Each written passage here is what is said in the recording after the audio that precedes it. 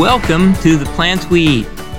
This is a show where we investigate the history, science, and culture behind the plants that we use for food. I'm Jeff Gilman, director of the UNC Charlotte Botanical Gardens and a plant history enthusiast. And I'm Cindy Proctor, part-time instructor at Central Piedmont Community College in Charlotte and a garden coach professional. Garden coach professional, but you just pick different terms every week just of to course, confuse me, I think. Just to amuse you. It's what I'm here for. I like to be amused. Okay. So today we're going to talk about oregano. And oregano is, we talked last week about paprika, and paprika was, our non-exciting, or exciting, depending on how you look at it, red spice, and now we have our green spice. It feels a little like Christmas. Well, we're getting close to that. So we are. Yes. So, oregano. It's, so if I had one spice in my cabinet, besides salt and pepper, it would be oregano. And I often think of oregano as kind of the third spice. It is, because it provides such great flavor to so many things, and a lot of the food recipes we follow have an Italian flair to it, I think, or saucy, type background to it. And so oregano is your standby for flavor. And the crazy thing is, you look at the history of oregano in the U.S. in particular, and what you find is that while oregano has been here for hundreds of years, it has not been a major spice in our pantries until World War II. That's right. And that's because our soldiers came back home, from World War II and started talking about the cuisine that they had when they were in service. And so it made its way over here, and we've loved it ever since. And you look at literature prior to 1940, and you rarely even see the word oregano. That's right. That's right. When we're talking about food. Right, when we're talking about food. That's right. But if you're talking about how to cure everything and anything, then you find it's like alcohol. Yes, it practically was. I mean, just the cure-all. I mean, back in that period of time, we weren't using the scientific method to prove that things cured stuff. We were basically using that smells really strong. It must be strong medicine. That's right. Trial and error, too. So oregano is part of the mint family, which is a huge group of plants, which includes everything from peppermint to spearmint to oregano. The genus that oregano's in, or the group of plants that oregano's in, has about 50 different species. It includes oregano, marjoram, which I didn't know much about marjoram until I started reading about oregano, and a few others. Generally speaking, this is a spicy group.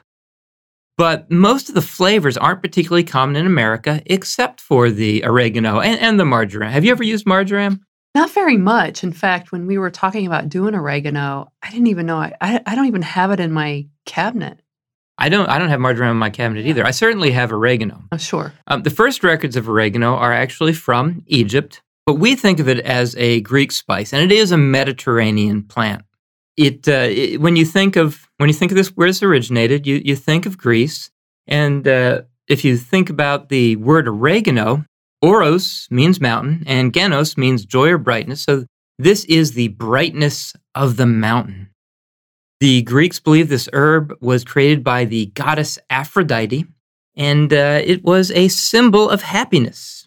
In ancient Greece, couples that were getting married were actually crowned with oregano. And oregano plants were actually placed on tombs, which was supposed to give joy to departed spirits. Because, if you're a departed spirit, you need a little bit of joy, I guess, wherever you can find it. When we were talking last week about paprika, it was we talked about it being adulterated. Paprika had all kinds of red things put into it because the quality of paprika was based upon its color. Well, let me tell you something.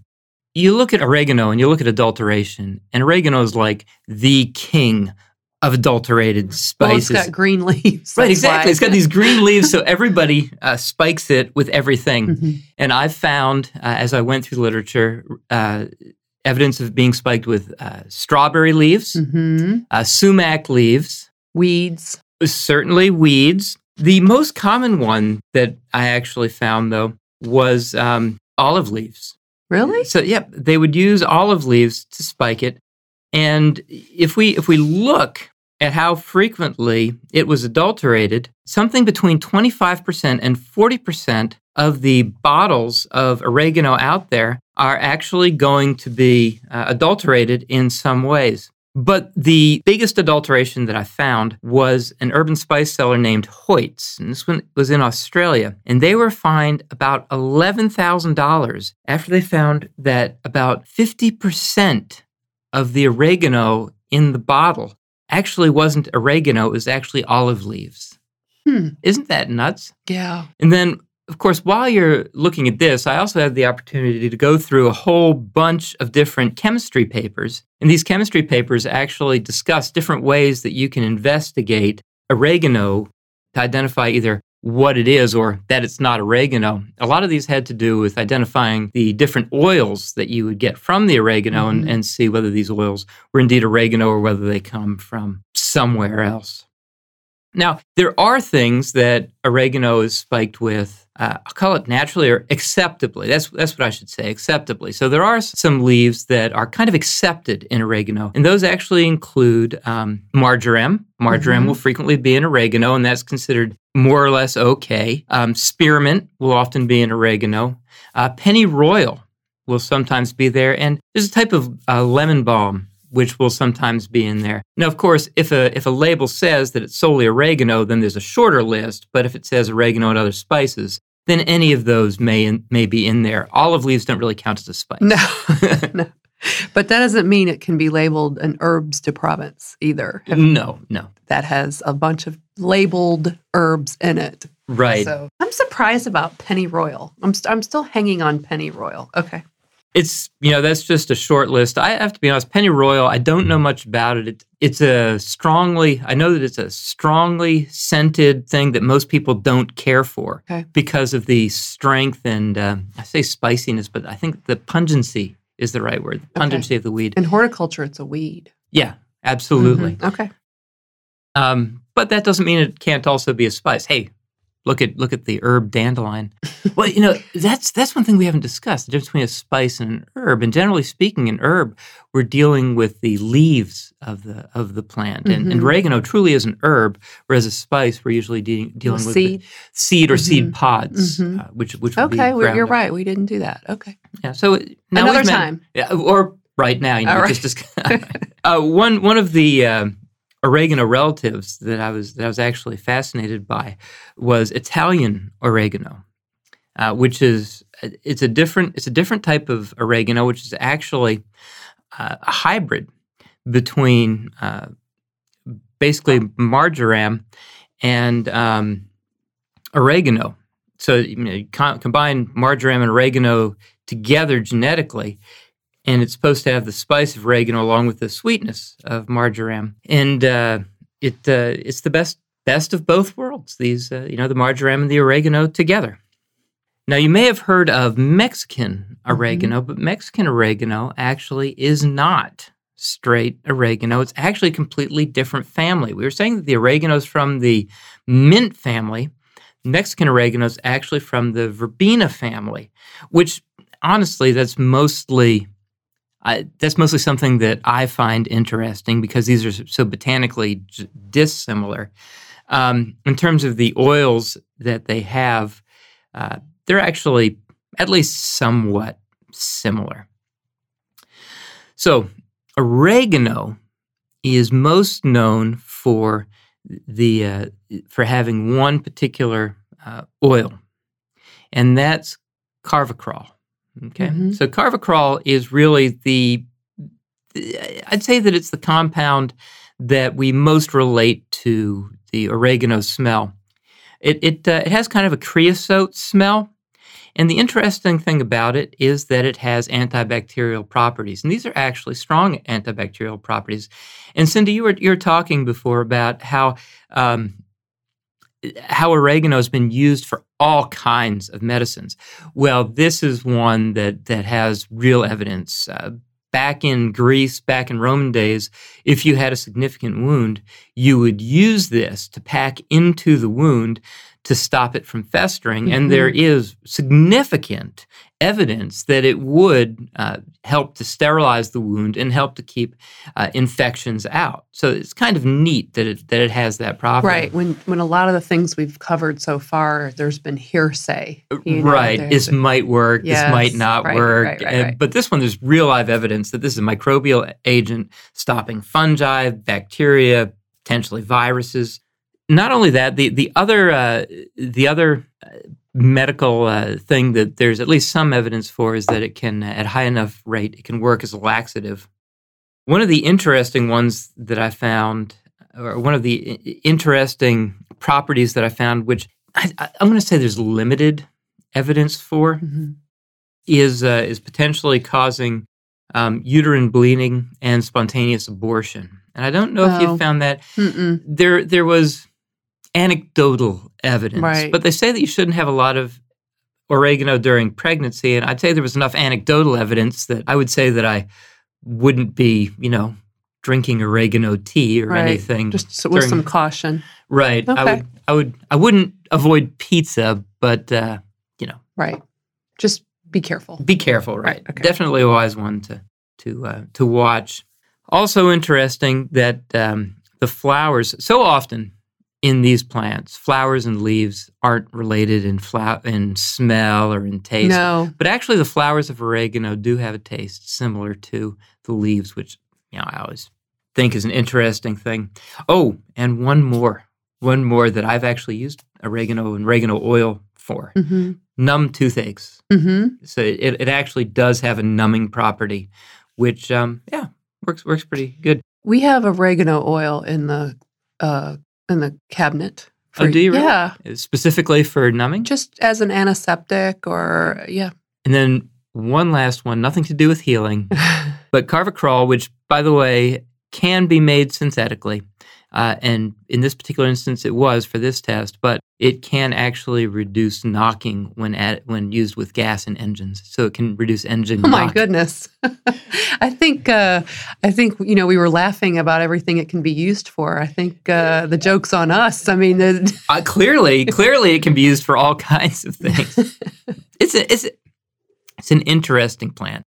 Grows on hillsides. Well, have you got some experience? I think oregano is absolutely fantastic. So a lot of people shy away from growing it because it might spread too much for small gardens, but it's not like ivy. I mean, you can control it very easily. The books are going to say that it grows 2 feet tall, but that includes the flower. It is rare. And it's rare. And I actually use it as a tattletale plant. And I don't know if you've heard. So if it's so hardy and so tolerant of diverse conditions like drought and full sun, which is what it loves, that if it's wilting, it's time to water. Okay. And that's what I'll call tattletale plants. And usually something that is so meaningful to use for so many ailments and to spice up so many, dishes would be a plant for green thumb, not for brown thumb.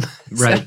And that's a great plant to have and easy, and it's available everywhere. It's a neat plant to have between steps. Yes. And so just, do it, harvest it before it flowers. That's always really a lot of things. That's the case. Well, now the oregano and the marjoram that we typically deal with is a perennial. So yes, So it's a perennial. It's going to grow and it's going to die back every winter. Sure. Now, which makes it great, it does. A one-time investment. So if we harvest it before and after flowering, is there any difference in fragrance or taste of the leaves? So anything that you're growing that you're like, even basil, anything that you're using the leaves as an or herb, you should harvest it before it flowers or remove the flowers. Because the flavor changes. It does. It changes because, a lot of the energy is used into flower production, understandably. Right. It takes a lot of energy. It takes a lot of energy. And so just make sure you do that. And drying these things are so easy. I mean, if you have a place off to the side in your kitchen or your house or porch or whatever, and let it air dry. Now, your ornamental oreganos are actually different from the ones they're different cultivars from the ones we use for food but at the same time, they're perfectly edible, and the flavor is very similar. And some people prefer them, but I think it's worth noting that they are different cultivars, so the flavor is going to be maybe a little different than what you're used to. In all honesty, they may also be different than what you're used to because they don't have olive leaves in them. Right. I know. Well, that was going to be my point. The more that we do these, these topics and study these foods, I'm going to start growing more and more for harvest. Now, I would grow for ornamental reasons, but for harvest, I mean, you're going through all the effort to make dinner. Yeah. Let's have the real deal to spice it, right? Exactly. And so that's this would be an easy one to do. And oregano is one. Like I said, it's easy to do. It's a beautiful plant. I love it between stone steps, even between brick steps. It puts up with a lot of different harsh conditions. It obviously smells great when you step on it. Although, if you're stepping on it, you got to ask whether you really want to dry it out to to eat it. But I like it for the fragrance when you step on it again between stone steps. Now, the marjoram, people will, in literature, it kind of alluded to you can either use one or the other. You can't use, if you run out of oregano and you have marjoram in the cabinet, it's not it's a floral taste, really, for salad dressings and marinades. But like oregano is pungent. Yes, it's definitely not a substitute one for the other, at least not without some really careful thought. Right. They're definitely not a one-to-one trade-off. No, and it's sometimes called the pizza herb because it's used, a fair amount. Honestly, it's used anytime you're going to use tomato sauce or chili or well, I guess tomato sauce is in chili, right? But just anything you're going to use tomato sauce for. We were talking about all these different oreganos. I did want to point out one cultivar, which I happen to like, which is Hopley's Purple Oregano. Have you heard of that? No, Worth looking at. It's just it's pretty purple, but it's fragrant, and it's also known for its leaves. So it's one that is easily used for both ornament and for food. Now the leaves are really small. Yes. So you will have to harvest, a lot to get a jar full. Well, you can have stems in there too. I mean, it won't hurt to have the stems. I know, but I like the leaves. I just want the leaves. Who wants to chew on a stem when you're eating spaghetti? But yes, the leaves. It has small little leaves. So I do 3, and if it gets kind of in the way of other things, it's not a big deal to thin and cut back. Absolutely.